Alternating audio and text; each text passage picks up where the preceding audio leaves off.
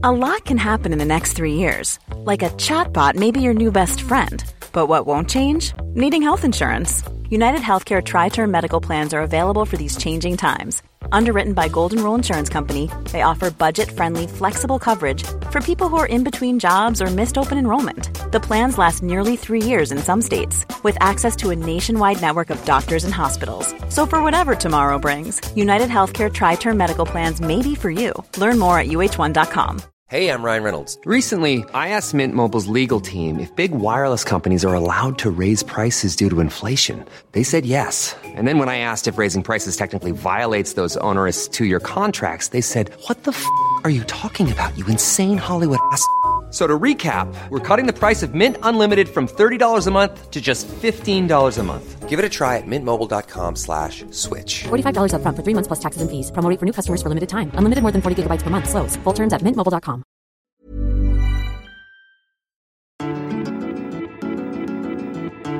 Hello, this is part 2 of our beautiful chat with the superstar that is Dr. Ranj. Doctor on ITV's This Morning, star of Strictly, author, television doctor, all-round person who just makes the world a better place. If you haven't heard part 1, head to the feed, click on that first, because I can highly recommend listening to this here podcast in order. One thing I wanted to ask you was about being a queer doctor from when you started and to now. What was that like when you started, for example? Is it an inclusive place, or was it? I would say it's not inclusive enough. Absolutely. Mm-hmm. But things are changing, much like everything else, much like any other corporation or organisation. When I first came out, I couldn't tell my colleagues I was queer. I couldn't. Really? I just never talked about it at all. And then, I mean, after a matter of time, because I'd spoken about it publicly anyway, people would have found out they didn't really care. Which is, I think that was the important part, is when I realised people don't actually care. They just want to know if you do your job well. They don't give a toss who you might love or anything like that. But it's definitely becoming, and healthcare in the UK, is as fantastic as it is, has always, I think, underserved the LGBTQ plus community, and we are definitely getting better at that. Mm-hmm. We are talking about LGBTQ plus health so much more than we did. There is so much more awareness and training for doctors. So we're in a much better place than we were, but there's still a way to go. And even small gestures like, you may have heard of the Rainbow NHS Badge Project, which was set up by a colleague of mine, Mike. And I remember raising some money for that right at the start, because it was started at my hospital. And I remember him messaging me and saying, "I've got this idea.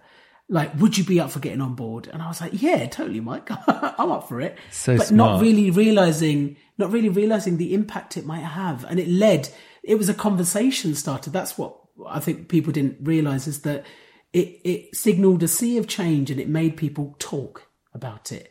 And I'm so proud that that's now been adopted across the board. And when you say people, do you mean like people in the consulting room, or as in people out in the world? Both. Right. Both. So, people in hospital have shown their support for it. It's made them learn a bit more about LGBTQ plus issues. And it's also signalled to patients who may have previously felt uncomfortable, like they couldn't open up or feel safe. It's made them feel so much safer. We've got direct examples of young people, for instance, coming in and saying, "I saw your badge and I immediately felt at ease that you were somebody that I could be me with." Yes. But also the fact that we got it onto Holby, for crying out loud. People on Holby City were wearing rainbow badges. And so that conversation went outside the hospital. It went outside the NHS. Yeah. But sometimes it's the simplest gestures, right? Yes. And one of the things that comes up a lot on this era podcast is listeners struggling with chatting to the doctor and stuff. So we were asking them some questions. I'll give you some of the bits and bobs that they told us. So very positively, actually, we said, as an LGBTQ plus person, have you had a good experience with your doctor? And actually 71% of you listeners said, yes, you have. 29% of you had no, which even when we last spoke about this, whenever that was, that is a real improvement. And obviously this is, Yeah. It's still a third, though. That's still a third of people, just under a third, who don't have a good experience. And that's not good enough, I don't think. You're right. There was me signing it off. That seems fine. I mean, yeah, I don't know. Like, I'm about to become a parent, all things going well. And I do have trepidation about the fact that means I'm going to have to interact a lot more with the doctor. And I feel a bit sort of like about it. It's not based on anything other than it's just often those like municipal community spaces. Often you have to explain yourself and you feel quite guilty with the doctor when you sit down with the doctor on the NHS, because you're like, oh, I'm taking up too much of their time and they're really busy and overworked and I need to just let them get on with it. But do you feel the trepidation because you feel like you're going to be judged? Weirdly, in my personal situation, I feel like they're then going to be like, I now need to ask a question. I don't know how to ask it and it's going to get awkward. That's weirdly where my head goes. Yeah.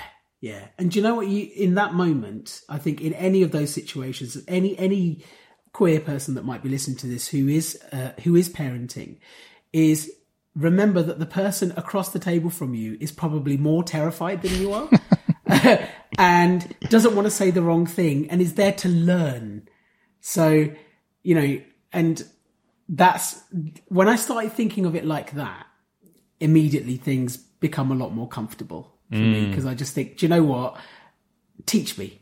Like, I remember when I first encountered same-sex parenting situations at work in hospital, when I hadn't ever really seen it before. And there is that sort of moment, but then you're like, okay, fine. And then I thought, how's the best way I can react to this? And I was like, well, just smile and say, okay, so tell me about this, that, and the other. Like, if at any point I say the wrong word, please just correct me. We're all learning. We're all learning, even me. But are you as doctors taught that? Because you are an extremely, you're an extremely, emotionally intelligent, warm, lovely person who just is going to be good at that stuff. You know what I mean? And it's not always the case. I've had my coffee. Yes.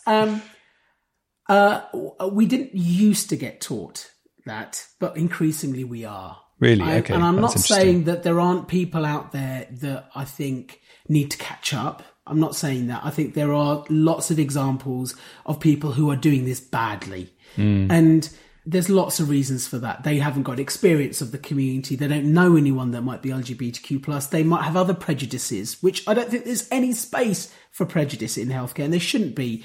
If you've got prejudice in healthcare, you need to do a different job. You're doing the wrong job. You are seeing people at their most vulnerable, at their most honest and open, and to judge someone in that moment for whatever reason is the worst thing that you can do. So sort your prejudices out and, come back to me when you're, a bit more nicer. A bit more nicer. What's that? More nice. Hey, listen, my grammar's all over the show tonight. And we asked listeners, does your doctor know if you're LGBTQ+? And 52% of them said yes, 48% of them said no. Which I was really interested by, 50-50. Yeah. Yeah. Not everyone wears it as a badge, do they? I feel it's as much as it's important to be open about your identity, it doesn't necessarily have to be worn as a badge. And actually, in my opinion, it should be irrespective of whether you identify as LGBTQ+ or not. Your health is your health. But the only time it becomes a factor is when your specific health need is directly related to your identity. Yes. That's when it's really, really important. Yeah, because that was the thing that I feel that... So I don't think my current doctor, because I've only just recently moved, I don't think he knows I'm gay. Yeah. I was listening to Gaga in the waiting room, but... I don't feel like there is an unequivocal answer here, but like he probably should know from, and I think it's specifically for like trans people. If you, it's really important that there is some framework for them that doctors can understand, because if you're embarrassed to bring something up, then you don't say certain details. Right? I absolutely agree with you. Absolutely. I think, for instance, specifically for when we're talking about trans people, is they are absolutely underserved, and people aren't aware enough, and people don't get the care and attention and support that they deserve. And it is important then for your practitioner to know, I think, so that they are able to, for instance, if you're FTM trans, if you're female to male, you may still need cervical screening and things, depending on what kind of surgery you may or may not have had. So, there's still certain things that need to be paid attention to. Are doctors now trained? And by the way, I'm not asking you this as a spokesperson for the NHS. I'm just interested, are doctors trained about trans patients? Not enough. So it depends. Medical curriculums at university are catching up, which is good. And then you can go on training courses, and especially if you've got a specific interest and you're looking after a specific group of people, that's really, really important. It is increasingly becoming and there's lots of great people doing work to promote this and make it a routine thing, particularly, for instance, for general practitioners, for example, who are often the front line, the first person you'll see when it comes to a health encounter. Yeah, the awareness and the training is getting better. It's not completely 100%, and I won't sit here and say that you'll always be met by somebody who understands, but please don't let one shitty experience put you off healthcare practitioners, because, most of us are not like that. Yes. Most of us are either where you are or trying to get there. And that's the important thing to remember. What I'll say as well is that we'll put in the show notes for this episode other good resources for trans people around healthcare and things, because it is so complex and nuanced that the NHS, is not, I know you all pay your taxes, but it's not the only port of call. And there are amazing organisations doing things to help our trans compadres.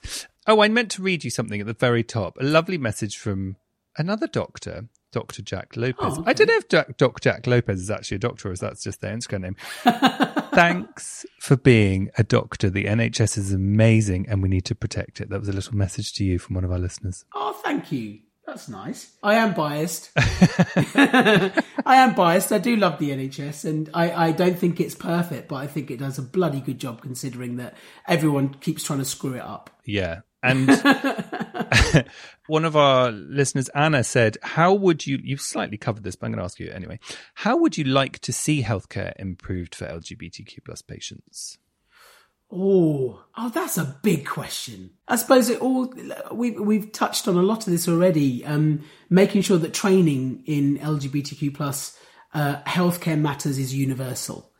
Just as universal as, female health matters are, or men's health is, or mental health should be. Make sure that's universal. Make sure there are services specifically geared to those communities when there are specific health needs in place. For example, healthcare for trans people, then that needs to be vastly improved and is very specific.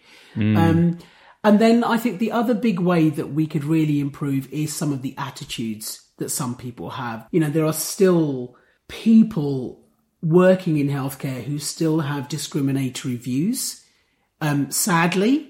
And I think that needs to be identified, and that either needs to be rectified or that person needs to leave their job. I don't think that's okay. That's any kind of ism when it comes to healthcare is not okay. Yeah.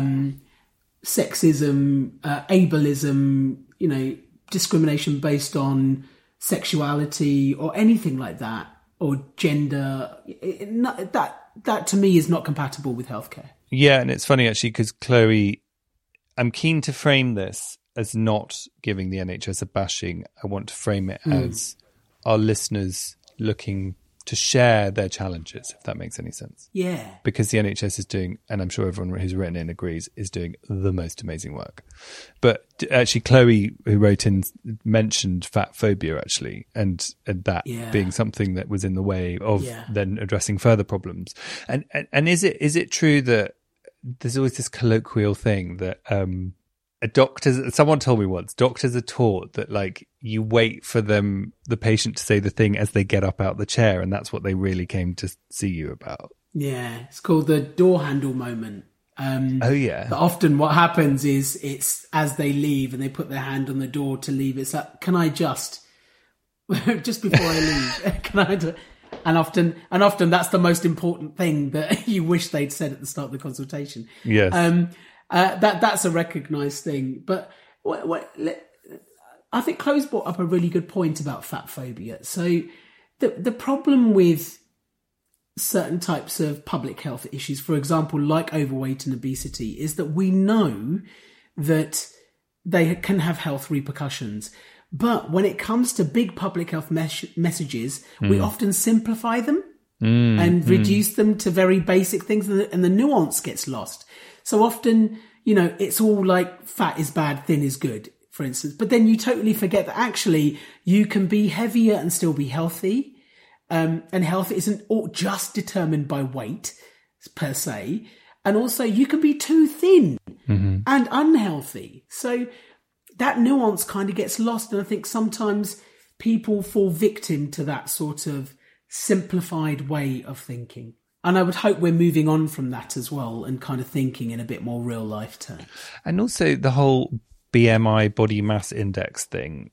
Yeah. We need to move on from that, don't we? Don't we, Doctor? It's a blunt tool. Yeah. It's a blunt tool. You know what? It's a blunt tool. We've probably given it too much weight. Oh, sorry, excuse the pun. That was really bad.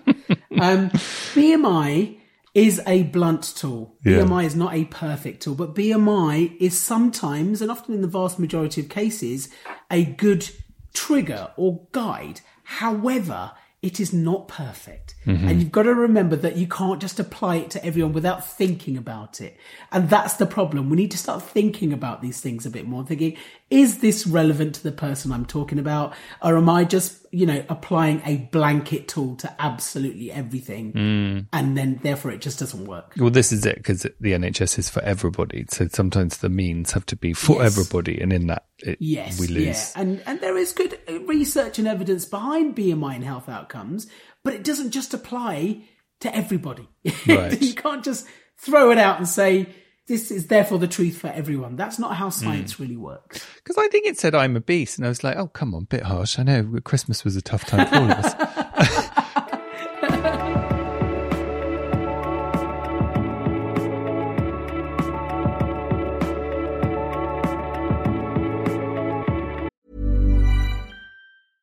Hey, I'm Ryan Reynolds. At Mint Mobile, we like to do the opposite of what Big Wireless does. They charge you a lot.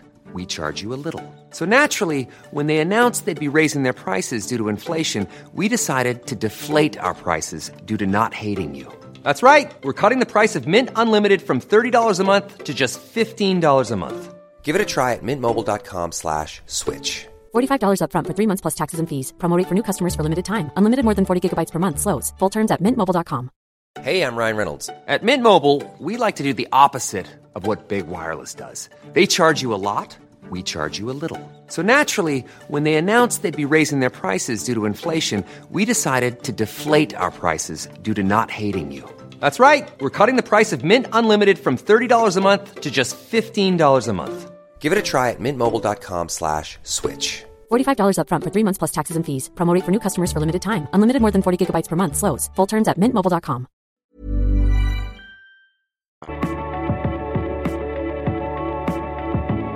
Sam wanted to know, how do I initiate a conversation around PrEP with a doctor who has not been positive previously? Any tips? Interesting. So fortunately, there are lots of places that you can go. And if you live in the UK and you're under the National Health Service here, each nation has its own slight rules, but fortunately there are lots of places that you can go for PrEP if your primary health practitioner is not receptive to that idea or it's uncomfortable or awkward. You can go online. There's various clinics that will prescribe online. There are sexual health clinics that will, because it's available for free now in England. It's definitely available for free in Wales and Scotland, I'm pretty sure. But the rules vary ever so slightly different. So I would say first, if you're having a problem, go elsewhere, because there might be other places that you can have far less of a hassle. But then also, if it's still an issue, I hate to say go and get clued up, but remind them that this is standard practice in the NHS. I like that. You're not going in there and asking for something that isn't routine now. You're not the only people having these conversations. There is set practice out there that people are doing. So just say, well, they're doing it, so could we please talk about this? And sometimes accept that, oh, this might be interesting, that you may know more than them. And some people don't like that. And some people react quite defensively, particularly doctors. Some doctors react very defensively to that sort of thing.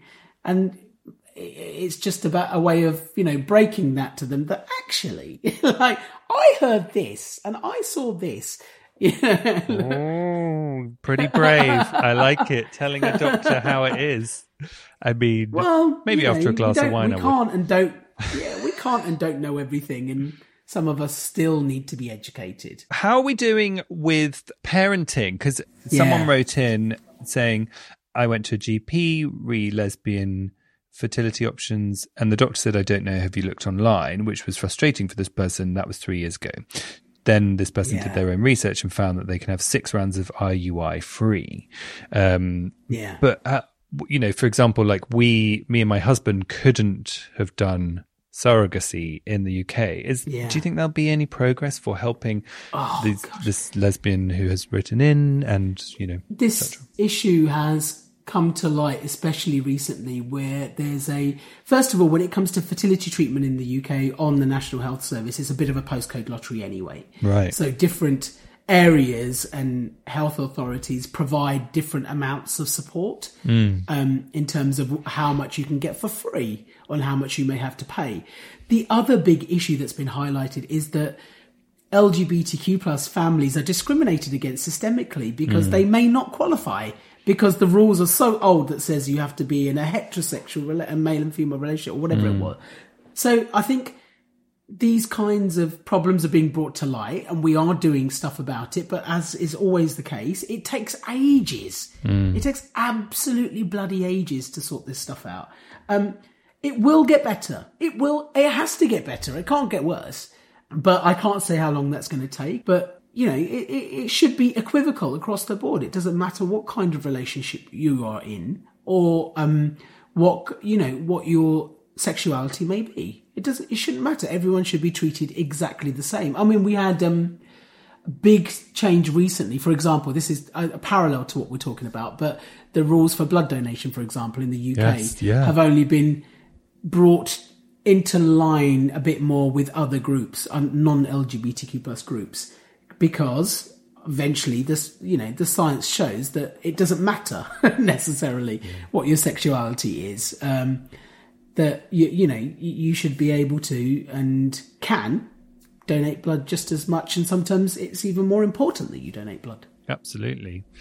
I feel like I cornered you at a drinks party there. When people corner doctors and go, hey, so...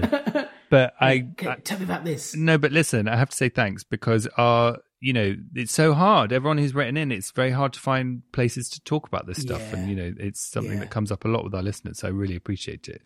May I ask you about your book?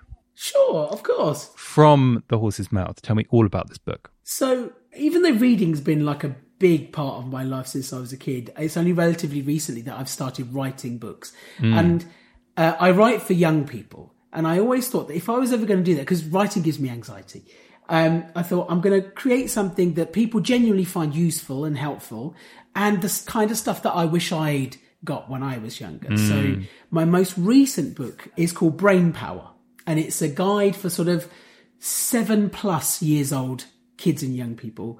It's all about learning about how fascinating brains are, first of all, because they're pretty bloody cool. Yeah. And then also using that to discover how amazing you are, how your brain makes you you, and how you can make it even better. Even more awesome than you already might be. And it shows how different people's brains may look similar, but sometimes work in different ways. So we touch a lot on neurodiversity. And, how different people's minds think differently, and how that confers, because we often look at neurodiversity traditionally and say, look at it on a negative way.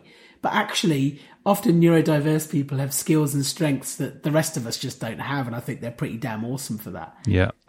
Some amazing people throughout history who have been neurodiverse and done incredible things.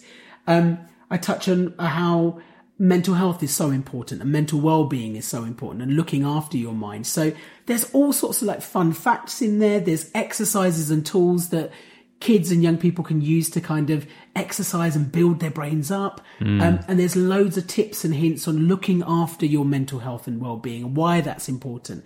And I want kids just to pick that up and read it and say, do you know what? I'm pretty bloody amazing. And I love that. And I, you know what? I may have been confused about who I am or what I want to do, but this has given me some ideas, and this has reminded me that I'm pretty freaking awesome just as I am, and I'm only going to get better. That's fab. I love it. And I love the idea of being, you know, because I feel like you and me are roughly the same age. Like, you know, we all learned about mental health about 6 weeks ago, and then they were like, oh Christ, I've got 40 years of shit to unpack here. But, you know, if you, from 7, if you were learning about anxiety and looking after your blah, blah, blah, you know, it wouldn't that, what a beautiful thing that you've done with that. And it's not about pathologizing life, because I think people assume that if you're going to teach kids about mental health, they're all going to go crazy. And that's nonsense. I think if you teach kids about mental health and give them the tools to look after themselves, they grow up to be stronger. You're not breaking them, you're making them, and you're building them up, and you're giving them the tools they need to go out into this crappy world out there that often does horrible things to them and says horrible things about them, and you're giving them a shield of armor and saying, here you go out there, you're pretty fucking fantastic, now knock them all dead. Honestly, you're making my stomach turn when you say that. With just, I feel that so strongly, because I even feel now when I talk to certain kinds of people about mental health, they all get a bit like eye rolly, and it's like, why do you think talking about it is going to make it worse? You know what I mean? It's like you've got to equip people, and then it will go away, which is what this fictional person I'm talking about wants it to do anyway. Absolutely. And it's a similar thing about relationship and sex education. People thought that if you talked about it, kids would all start having sex. No, they don't. That's a fascinating parallel. They're just much more prepared. They're just much more prepared for when they're ready to do something like that. They're not going to hopefully make any foolish decisions or make as many mistakes as we may have done, you know, or end up in trouble. Or if they do end up in trouble, they're going to know that it's okay to ask for help. Yes. Yeah. Let's empower kids and young people rather than, you know, talk down to them all the time or don't take them seriously. Talking about your mental health is this generation's miniskirt. Yeah. It is. Yeah. It's your rebellion. Gosh, yes. It is, isn't it? It is. Because your parents are rolling their eyes and you're loving it. Yeah. And actually, simply talking about it is one of the most powerful and positive things and protective things that you can do, actually. Yeah. There's so many parallels. That's fascinating. Tell me when it's out, February? It's out on February, I want to say the 16th, but I always say forget. the 8th. I want to say the 8th. But it's out in February. It's out in February. But more importantly, listeners, it's all about the pre-order. So you can pre-order it now. Yes, absolutely. Right. It's out in February. You can pre-order it. It's got wonderful, wonderful insights from neurodiverse people in there, which I'm hugely proud about. So if anything, read their stories and learn from them. And just for anyone who doesn't know, tell me about what's the kind of neurodiverse is? So it's anything that isn't neurotypical. So brains that work in different ways. That's literally what it says on the tin, neurodiverse. So it's people who are autistic. It's people who are dyslexic, people who have dyscalculia, or people who may have ADHD. You know, these aren't necessarily, traditionally these have been seen as problems. And now we're increasingly realizing that it's just a spectrum of normality. So, you know, you can be autistic and perfectly functional like anybody else, or do incredible things and be super functional. And previously I feel like a lot of this stuff has got negative spins on it, where actually these people are amazing, and it's all about letting them identify their strengths and kind of run with those, and not always about looking at the negatives and saying that this is normal and this is not, because it's actually all normal. It's just we're on different parts of the spectrum. I feel like there's a reframing of that conversation about neurodiversity, and actually how a lot of people throughout history who have done amazing things are neurodiverse, and that's why they've done it. Really? You know, it's similar to how being LGBTQ plus is a superpower, in my opinion. Totally. You know, being neurodiverse is sometimes a superpower. And are there any names that spring to mind, people from history who are neurodiverse that I'm never realised? So I put a couple of examples in the book, but Maggie Aderin-Pocock is an amazing professor of space science, and she's dyslexic. Wow. But she's an incredible communicator and incredibly intelligent and knowledgeable. Then there's people, I talk about the guy who invented Pokemon, the game. Oh. He's actually autistic. Really? And the reason he invented Pokemon is because he wanted to be an entomologist when he grew up. He wanted to work with insects. Mm-hmm. And that gave him the idea for Pokemon, which is possibly one of the most successful computer games on the planet. No way. And then I talk about people, it's not just neurodiversity, but we talk about people with, for instance, brain injury. So Rosie Jones, the famous comedian who's got cerebral palsy, who is incredible, so funny.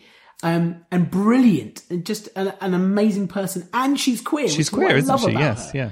Yeah, she is so super powerful. She's superpower squared.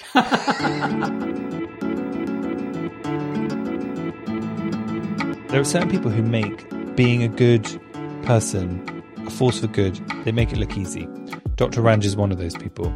I adore him. We actually met at the Gay Times Awards, got chatting. That's how he ended up on the podcast. He just made it so simple. He's a wonderful person, and I hope that his answers to your questions were of use. You know, let's work to save our NHS so that we protect our NHS, I should say, so that we continue to have people like him coming up through the ranks. And I was very encouraged that there is progress. I know it's not perfect, that there is progress with how doctors are being taught around particularly trans people, and we will put in the show notes some good resources for trans people and medical services, because I think that is one of the most, I know there's many, but one of the most woefully underserved areas, and we're here to help. Listeners, get in touch, stay connected on Instagram at Homo Sapiens, go to Facebook at Homo Sapiens Podcast. Next week, we've got a really exciting episode. It's Time to Talk Day, which is all about mental health.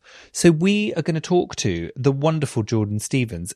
Jordan is one half of Rizzle Kicks, who blazed onto the scene back when I was a music video director, in fact. And Jordan had this incredible kind of renaissance where he started talking about mental health and writing these beautiful notes on his Instagram.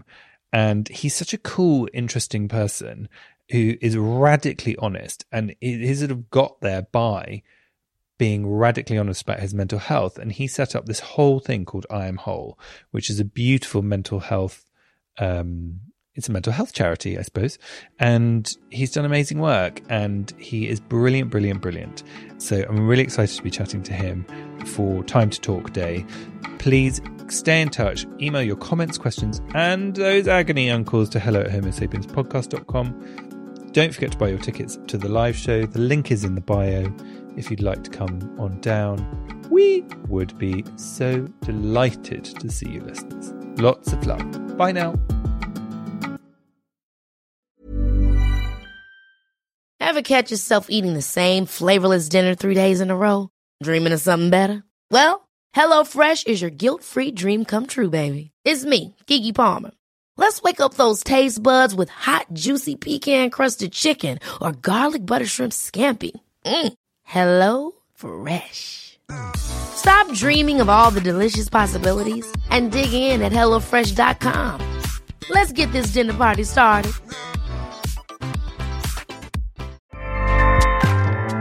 Acast powers the world's best podcasts. Here's a show that we recommend. Hi, I'm Jessie Cruikshank. Jessie Cruikshank. I host the #1 comedy podcast called Phone a Friend. Girl, let's phone a friend. Not only do I break down the biggest stories in pop culture with guests like Dan Levy and members of NSYNC, I do it with my own personal boy band singing jingles throughout. Because it's my show. It's your show, girl. New episodes of Phone a Friend. Yeah. Drop Thursdays wherever you get your podcasts. So work it, girl, yeah, work it. Okay, that's enough. Acast helps creators launch, grow, and monetize their podcasts everywhere. Acast.com. Powered by Spirit Studios.